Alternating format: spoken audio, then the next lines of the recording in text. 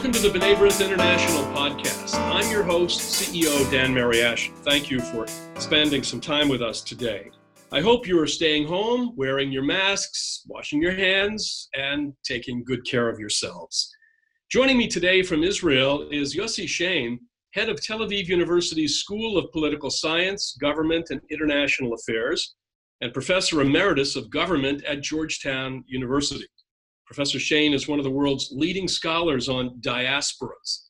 His latest book, The Israeli Century and the Israelization of Judaism, explores how Jews and Judaism have become what he calls increasingly Israelized throughout the 21st century diaspora. In our conversation, I'll speak with Professor Shain about what he means by Israelization, how Israeli Jewish identity has changed throughout the 21st century, and the future of American Jewry in the face of increased anti-Semitism. We'll also talk about the asymmetrical relationship between Israeli Jews and the Jews of the diaspora, and what decades of war and terrorism have done to the Israeli psyche. Yossi, welcome to the program. And I must admit, this is a great, great pleasure. I've known you for many, many years. I haven't seen you for quite some time. And I'm delighted you asked me to come and speak to the people of B'nai B'rith. I know how active you have been in American Jewry, among American Jewry, and I have been privileged to work with you in the past. So I'm absolutely delighted to talk to the crowd that you are leading in B'nai B'rith. Well, thank you. You know, the first question usually to an author is the one that I'm going to ask, because it's a real basic but very important question. What inspired you to write this book? Look, I've been thinking about those subjects for so many years. And I've written many, many other books on the subject of diaspora and international relations. And for many years, as you know, I was trying somewhat to avoid the case of Israel in terms of my scholarship, even though I've been invested in my Jewish identity and my Israeli identity for all my life. But I was thinking lots about this. It came to me quite some time ago that something is happening in the Jewish people. Not only demographically that the state of Israel is soon to comprise the majority of the Jewish people, but also the fact that the people who have been identified and defined by diaspora life are becoming more and more sovereign. Sovereignty is informing everything they are doing. And that relates to all the diasporas and of course to Israel. We're coming into this age where Israel is now 10 million people, no longer a small country. And of course, the changes that took place here, the massive migrations that came here, and at the same time, the supremacy of the state in terms of many other issues, including culture. Think about Jewish writing today. How much Israel is in the forefront of Jewish writing, Jewish music, Jewish food even. When I was serving at Georgetown Center for Jewish Civilization, falafel and hummus became Jewish food. It became so evident to me that the Hebrew language is becoming so much dominating the life of the Israelis, including of the Haredim. So the processes of the fastest growing Jewish population in the world, which is Israel, with tremendous amount of growth, including I would say, the fastest per capita growth in the OECD countries. Think about it. Israeli women deliver babies, 3.2 babies for a woman, which is remarkable. The longevity of Israel. And it's also the position of Israel, not only among Jews, but the position of Israel in world affairs, is a transformation of Jewish life. And I'm not talking about a triumphant moment or not. It's a transformation of Jewish life, which I wanted to see how it came about, and I wanted to check it in historical fashion. And that's why I went to check it from the first time Jews had sovereignty during the first temple and how it evolved. How did it came about that the people who were informed by a diaspora are now informed by sovereignty? And that without saying anything yet about what happened to Jews abroad or Jews in the diaspora, above and beyond what you discuss, American Jewry, where the issue of ethnicity and identity, of maintaining the community in America, became so, I would say, daunting, so challenging because of the success of American Jewry in terms of the forces of assimilation or the forces of liberal countries. And so I wanted to see how this whole evolved, and I wanted to write this book which will be accessible to everybody who wants to know about what the Jews are all about, and to what extent this notion of sovereignty at the epicenter of world Jewry is really understood and explain it historically and go back and forth and see what were the challenges before and how we deal with the challenges now. Well, much of what we do here, of course, is informed by our relationship with Israel. At what point was there a tipping point where the Israelization, as you put it, of much of our thinking and our worldview, at what point did that happen? Because, I mean, I remember, as a student, as a graduate student, we would go to Israel, and it would be still a rare thing. There were students who studied in Israel, but not everybody was traveling. At that time, the percentage of American Jews who had been to Israel was relatively small. It was still difficult to make the trip. You had to make phone calls. It wasn't easy to be in contact. We thought then of Israel as a country producing oranges, perhaps, and with what point, and I know high tech and Startup Nation had something to do with it, but where did that tipping point occur? Look, as you said, there were several shifts that took place, and I don't want to go into all of history. And at certain points, the leadership of the state of Israel claimed supremacy over the diaspora, but people in the diaspora were less interested or were kind of like skeptical about it from the time of Ben Gurion. From the time Ben Gurion met Jacob Blaustein, and Jacob Blaustein, the head of the American Jewish Committee, and told him that Israel is supreme, and Blaustein told him, don't count us as a diaspora, don't count us as an exile, we have a homeland. And Ben Gurion was leery about alienating American Jewry. This will change, I would say, in various points. The first significant point that everybody will discuss, of course, after the creation of the State of Israel, the 1956 war, the beginning of the relations with the Kennedy administration, was, of course, the Six-Day War. The Six-Day War, everybody understands, that was kind of a huge, significant kind of like milestone. In what respect? That suddenly Jewish sovereignty seemed so strong, something to be reckoned with, something to be proud of, and seemed also to create the new Jew. This was the first round of realization of American Jewry, French Jewry, British Jewry, that wow, there is something there. They won this massive war. This was also the time of awakening of religious Jews to see the state of Israel as a beacon in some respect of the redemptive moment. Now, it doesn't mean it didn't happen before with Rabbi Soloveitchik when he wrote Kol Dodi Dofek in the 50s, and of course with Rabbi Kook and others. But undoubtedly, the Six-Day War, the mega shift in terms of Israel's power, the fact that Israel's sovereignty is so powerful and it created something new, and so was really a tipping point. Then, of course, there were other tipping points.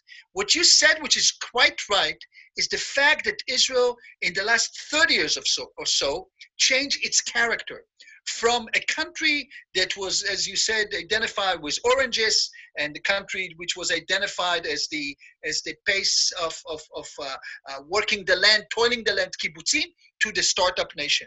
I put my book, the Israeli Century, not against, but sort of like in comparison to Sleskin's book, The Jewish Century, where he basically said the story of Judaism and modernity is the success of American story.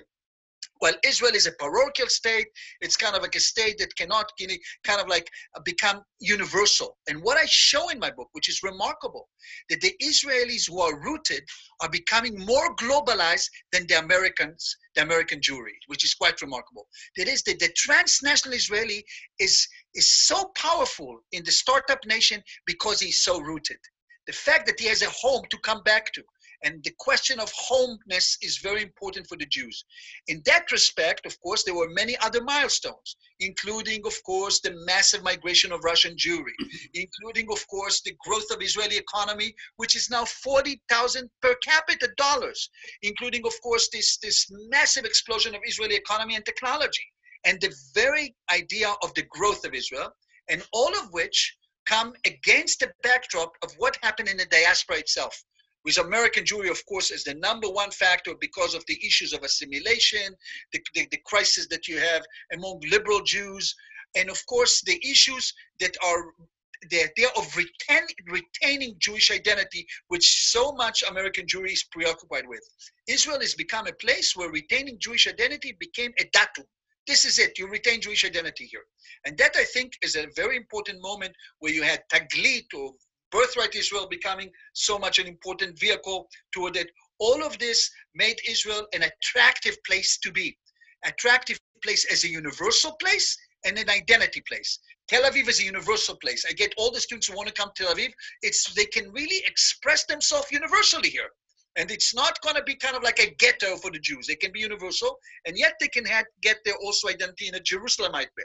And the question is how to reconcile these tensions, which I explained, between a startup nation and an halachic nation in Israel. And that's the big debate for Israel into the future, and of course, of Israel's relation with the diaspora. So let's stay there for a second. One of the questions that we asked, even when we were students who were traveling to Israel in the early 70s, we would ask Israelis at seminars and sessions that we would have, we would ask them the classic question: do you see yourself as an Israeli first? Do you see yourself as a Jew first? Where is the balance? That was an eternal question because we asked it for years. Are you suggesting that perhaps a certain equilibrium has been reached now in terms of that self-identity of Israelis? Absolutely. Israeli identity have shifted and the gravity have shifted. While the older generation, the founding father generation, came with a modernized concept that wanted to put somewhat away, and I deal with it very much in my book, the halachic conception of life or the Jewish aspect of life, because it led them into calamity. That was the idea. I put the book between diaspora or exile and sovereignty. Exile and sovereignty it was the paradigm of Jewish identity. The paradigm of Jewish identity historically, from the time of the Babylonian exile, as I explained, was that the Judaism was always asking itself, is it possible to maintain our identity as a sovereign nation? And if we are not sovereign, what type of identity we want to keep? Is sovereign, in fact, diluting our identity, as happened during the Persian time, as happened during, of course, the Maccabee time, the two times that we have, and of course, during Herod time. And what happened is that there was always a question. The idea is, what is better for the Jews? Is sovereignty is important or not important? After the collapse of the Second Temple, and aside from the episode of Bar Kokhba, and aside of the episode of the revolt of 131-35, there was no really any attempt of sovereignty. And the sovereignty was reached another peak during the 19th century or 18th, 19th century, when other nations started to talk about it. The Jews awakened into a modern fashion. In Israel today, it's not only a modern fashion, it's an awakening of the past. And there is a big battle undergoing in Israel between how much we want to restore the past and how much we want to move into the future. So there is a much more Jewish element in Israel today. Much more you will see kippot, much more you will see people identify as Jewish as well. But we are shaping Judaism as we go. Israel is the place where Judaism is being shaped. In the past, Judaism was shaped in the diaspora.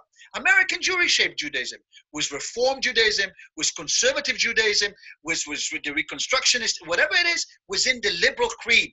The liberal creed in Judaism has become somewhat dissipated. It kind of weakened in comparison to the Israeli Judaism, especially because the Israeli Judaism, the religiosity and the ethnicity became imbued with nationalism.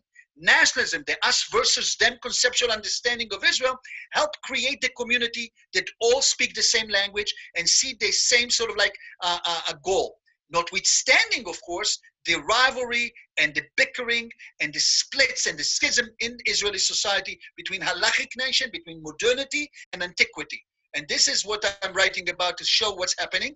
In addition, of course, we have the issue of the Arabs, etc., and the diaspora, what the diaspora is all about.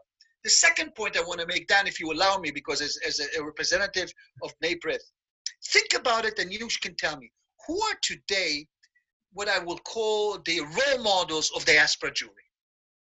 I'm asking this question in my research. People asking students, who are your role models? Jewish role models who say, these are the leaders of the community.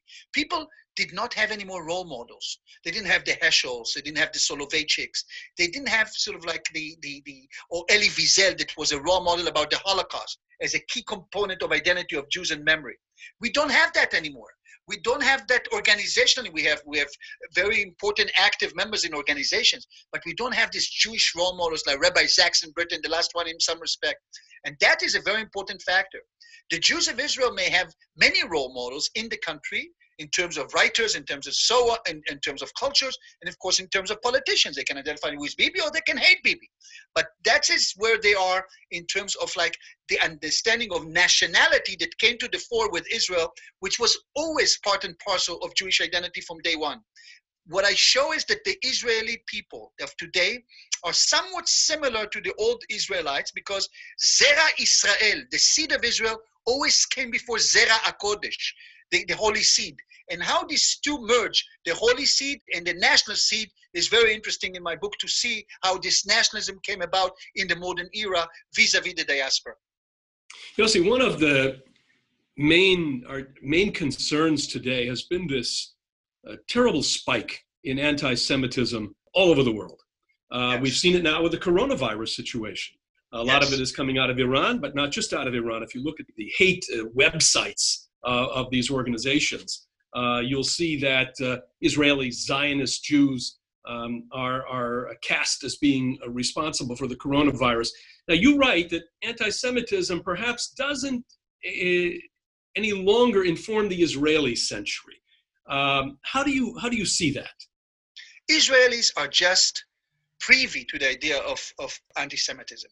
Anti-Semitism, for them, it's the problem of the diaspora. They hate us, we're going to screw them up. That's what excuse my language. We're going to go after them and we're going to kill them. We are about power. We are identified by power. We are not apologizing for anything. And this anti-Semitism, this kind of like the idea of hating us, so they hate us, but they also respect us. China respect us. India respect us. European in Eastern Europe respect us. Some Americans respect us. Evangelists respect us. We're not concerned about it. We talk about powerful presentation in world affairs, and Netanyahu himself talk about us as an empire. I always said Israel is between hysteria and imperia. That's what I call it. We moved the two poles because of Jewish sort of mentality, between the Gewalt syndrome and the total power syndrome. While anti-Semitism is certainly an issue that concerns world Jewry and diaspora Jewry, because the idea is who is going to fight it? How do we fight it? When the Arab hate us or the Islamists hate us, we go to fight. Every night we bomb in Syria. Every night we bomb in Syria. Every night we bomb in Gaza. Every night we have a problem with Hezbollah. This is our life here since day one. Now, it doesn't mean that we are not kind of like, there is a vanity of power in Israel, perhaps, and people sort of like understanding that they're too, maybe they see themselves sometimes too powerful, but this is the psyche of the Israelis. Therefore, they are not so vulnerable to the idea of anti-Semitism, or I would say sensitive to it. Let alone, of course, to the anti-Semitism vis-a-vis, as you say in the Corona, vis-a-vis the ultra-Orthodox. Israelis en masse are not sympathetic even to that. This is what I'm saying, and I'm saying it's harsh words. They say, if you don't take it, come to Israel. And they are waiting now. People are talking about anti-Semitism as an opportunity of new aliyah. You hear Herzog and others, new aliyah from France, new aliyah from Britain, new aliyah from this. Say, we told you so. This is also kind of a vanity of Israel. We told you so. So it doesn't mean that they don't care about other Jews, but they also have the sovereignty inform them in a different fashion. Think about it. When Israel deal with the coronavirus, 20% of the doctors in Israel who are taking care of it are Arab Israelis. The state has to take care of the Israelis first. So there was a big debate. Should we get sick Jews to Israel? Should we allow them even to be buried in Israel? These were the case where Israelis are somewhat, I would say, forgotten the help they got from the diaspora. Many people blame the Israelis for being so arrogant or maybe forgetful how much the diaspora helped them. But the idea of anti-Semitism, this vulnerability, the attacks on synagogues, we always sympathize because this is our brothers and our sisters. But there's also kind of a sense among Israelis that this is their problem, it's not ours. What we are concerned about is what they call the new anti-Semitism, the BDS, the boycott, divestment, and sanction, when they want to undermine our legitimacy. So we call it also anti-Semitism. they use kind of anti-Semitism as anti-Jewish nationalism. And that's what happened in Durban and other places, because we know that we are like the Jew among the nations, what people say. But many people in Israel don't think we are the Jew among the nations. They see kind of successes. They travel the world and they see, Israelis travel. I write a lot about the Israelis who travel the world, warn the world. After the army, all the Israelis are going abroad. They are like all over the world. And they don't see themselves as vulnerable. They see themselves as powerful, including the Israeli high-tech people. They don't talk about anti-Semitism. Anti-Semitism, therefore, is different for the Israelis than for diaspora Jewry, for whom the legacy of minority situation, of vulnerability, of religious minority, etc., is always present in their lives. Well, one of the things that continues really to amaze me is that, and you just mentioned it, you talk about, you mentioned Hezbollah on your north, you have Hamas, you have Iran continuing to loom over Syria. The Iranians are in Syria. This is all going on, and you are vulnerable. You are vulnerable. How has, and the terrorism still continues. You just had an incident as we're talking this morning where a soldier was killed by a rock that was thrown. This is going on all the time. And yet, the other side of that is, as you just said, Israelis travel all over the world. It is startup nation. Israel is a global country. So what has all of this done? The vulnerability on the one hand, and the ability to be a global people. How has it affected the Israeli psyche? And do you think that's understood by diaspora Jewry? Look, I think diaspora Jewry is a term also has to be qualified, as you very well know. Depends where you sit, who you are. I have so many students at Georgetown and other places, kids who were born to Jewish families, but their first identity is not as diaspora Jewry. They're American, pure and simple, or Canadians, whatever they are. Some of whom, of course, have ties to Israel, emotional ties, and if they come on Birthright or other programs like Kivunim, wherever they discover this, they understand the kinship ties. But they are not preoccupied with them. Remember, I also raised kids in America, went to school in America. It was not a day-to-day issue for them. They grew up as pure Americans. What is the case here? In Israel, I think, especially in the last 2 decades, after the Second Intifada and the events following September 11, we lived in a situation which is not so much of a threat because of the calamity that befell the Middle East. The Middle East have undergone tremendous transformation. States around us are no longer hating us in the same fashion. You see the plans right now in Saudi Arabia and others who are more leery about Shia Islam in Iran than, of course, of Israel. So Israelis see all this opening. Besides, they live their life, the longevity in Israel is quite impressive. 82 years for a man, over 84 for a woman. And, and all the reports they have, they kind of happy. They are concerned about lots of other things about the nature of the state. As I said, between modernity and antiquity. That's the key issues. But for them, they look at the diaspora as something that has gone kind of like weaker compared to Israel. When I grew up in Israel, when my cousins came to visit us from Brooklyn, we all waited for the uncle from Brooklyn to give us $20. Today, people are waiting for the uncle from Israel. The richness, the amount of millionaires in Tel Aviv, the money that exists here, the prosperity, change perceptions about the good life. What is the good life? Israelis, they don't kind of like depend anymore on this money from America. And that's also changed their life. The younger generation don't know the difficulties that you're discussing about the threats. They have threats. They join the armies, they have war in Gaza and so on. But okay, but the number of people who lost their lives in these battles, they're not large. After the terrorist attack in 2001 and 2, the Second Intifada and the suicide bombing, there is kind of like a growing forgetfulness. And yet, in the psyche of collective memory, we constantly going to Auschwitz and to Birkenau, and we constantly fly above them, and we see this kind of like our vulnerability, and this is the imperative. We have to be strong, and we were the rise to kill, and so on and so forth.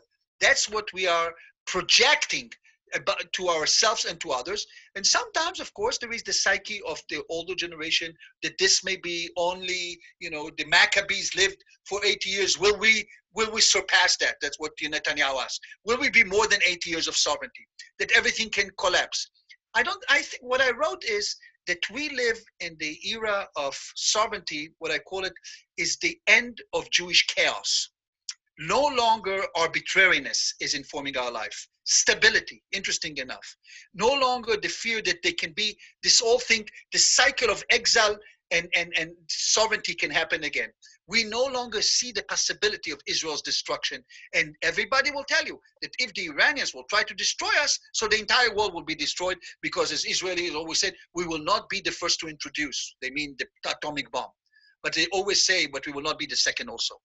So basically, they kind of like, they have this idea of a fear or of a threat or even an imminent threat. And Netanyahu is excellent in manipulating this, I must say. It's not a political statement. Always moving from hysteria to imperia, as I said. Constantly moving between the fear of calamity and look how strong we are. This is part of the mentality of the Israelis. But by and large, they live their life.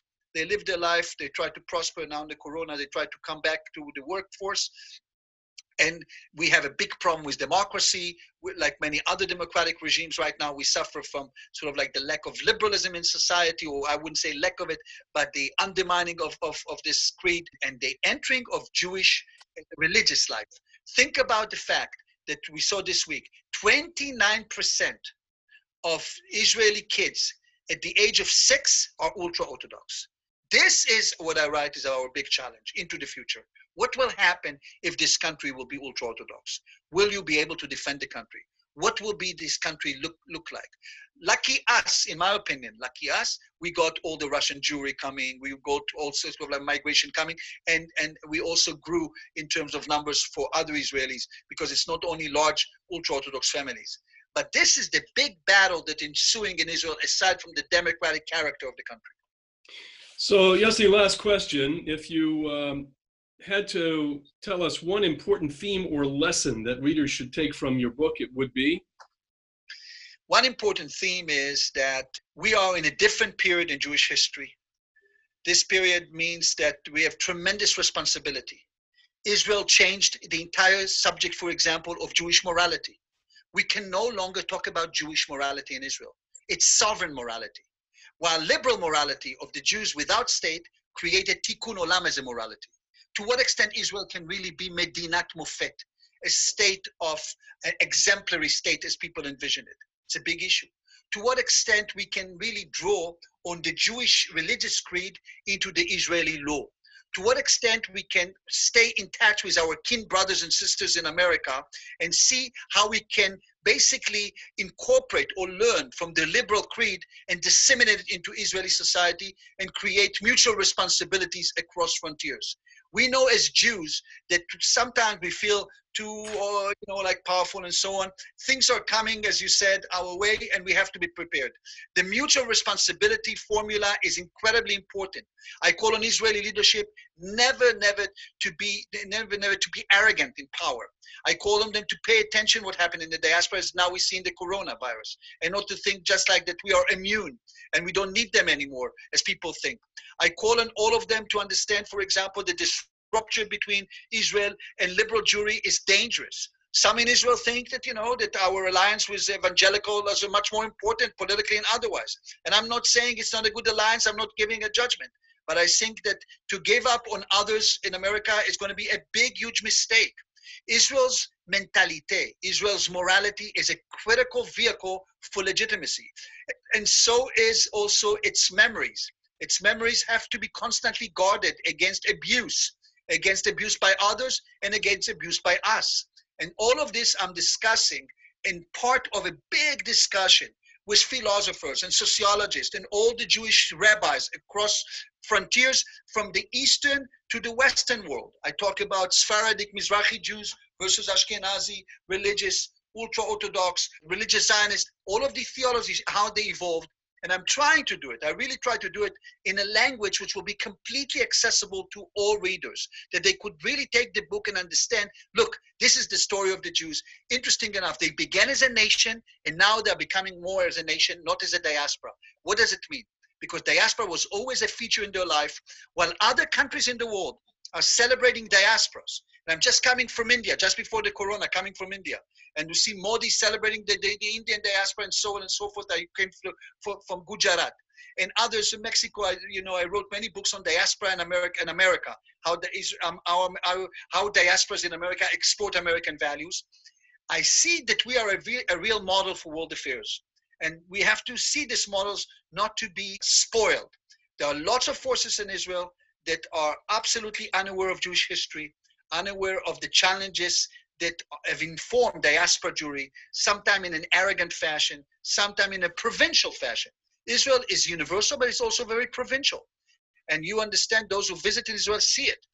But yet it's a very colorful and exciting place. And I warn them how to maintain it as such and maintain the big balance, because not that I think that immediately it will collapse and we will go into oblivion, but nonetheless, this is still a vulnerable project that cannot be, its vulnerabilities cannot be ignored. And one of the issues is diaspora-Israel relation has to be nourished and has to be understood along the lines that I discussed, when the domination of Israel culture and Israeliness is so strong. How do we play with it, and how do we basically combine all these forces to elevate the Jewish life and world Jewry altogether? Well, the book is The Israeli Century and the Israelization of Judaism by Professor Yossi Shain. It's currently a bestseller in Israel. It'll be published in English later this year and will be available online wherever you purchase books. Yossi, thank you so much for joining us today. Thank you, Dan, for hosting me. Well, if you like what you've heard so far, make sure you never miss a show by clicking the subscribe button wherever you get your podcasts. And be sure to visit our website, b'nai-b'rith.org, to learn about our work. Like us on Facebook and follow us on Twitter. For my guest, Yossi Shain, I'm your host, Dan Mariaschin. We'll talk to you next time on the B'nai B'rith International Podcast.